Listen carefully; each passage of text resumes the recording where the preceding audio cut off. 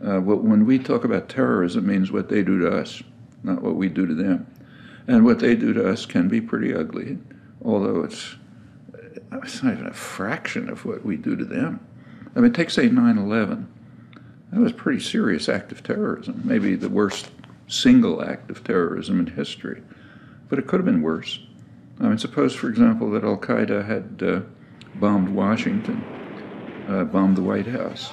It killed the president, installed a harsh military dictatorship, brought in a bunch of economists who drove the economy into its worst disaster in history.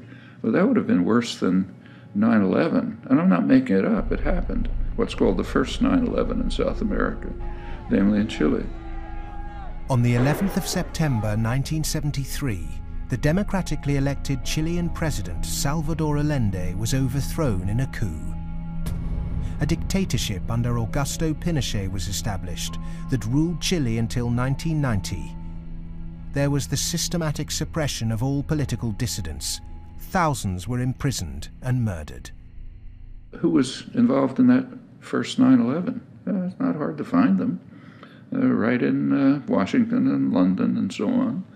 But that's off the agenda. That doesn't count.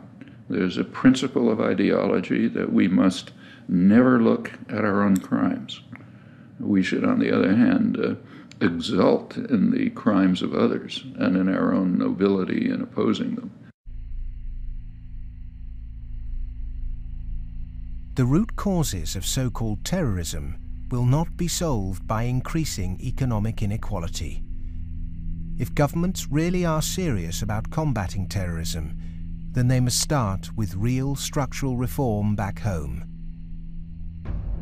As long as banking empires chase infrastructure and debt deals in pursuit of profit, the West will continue to export injustice through finance.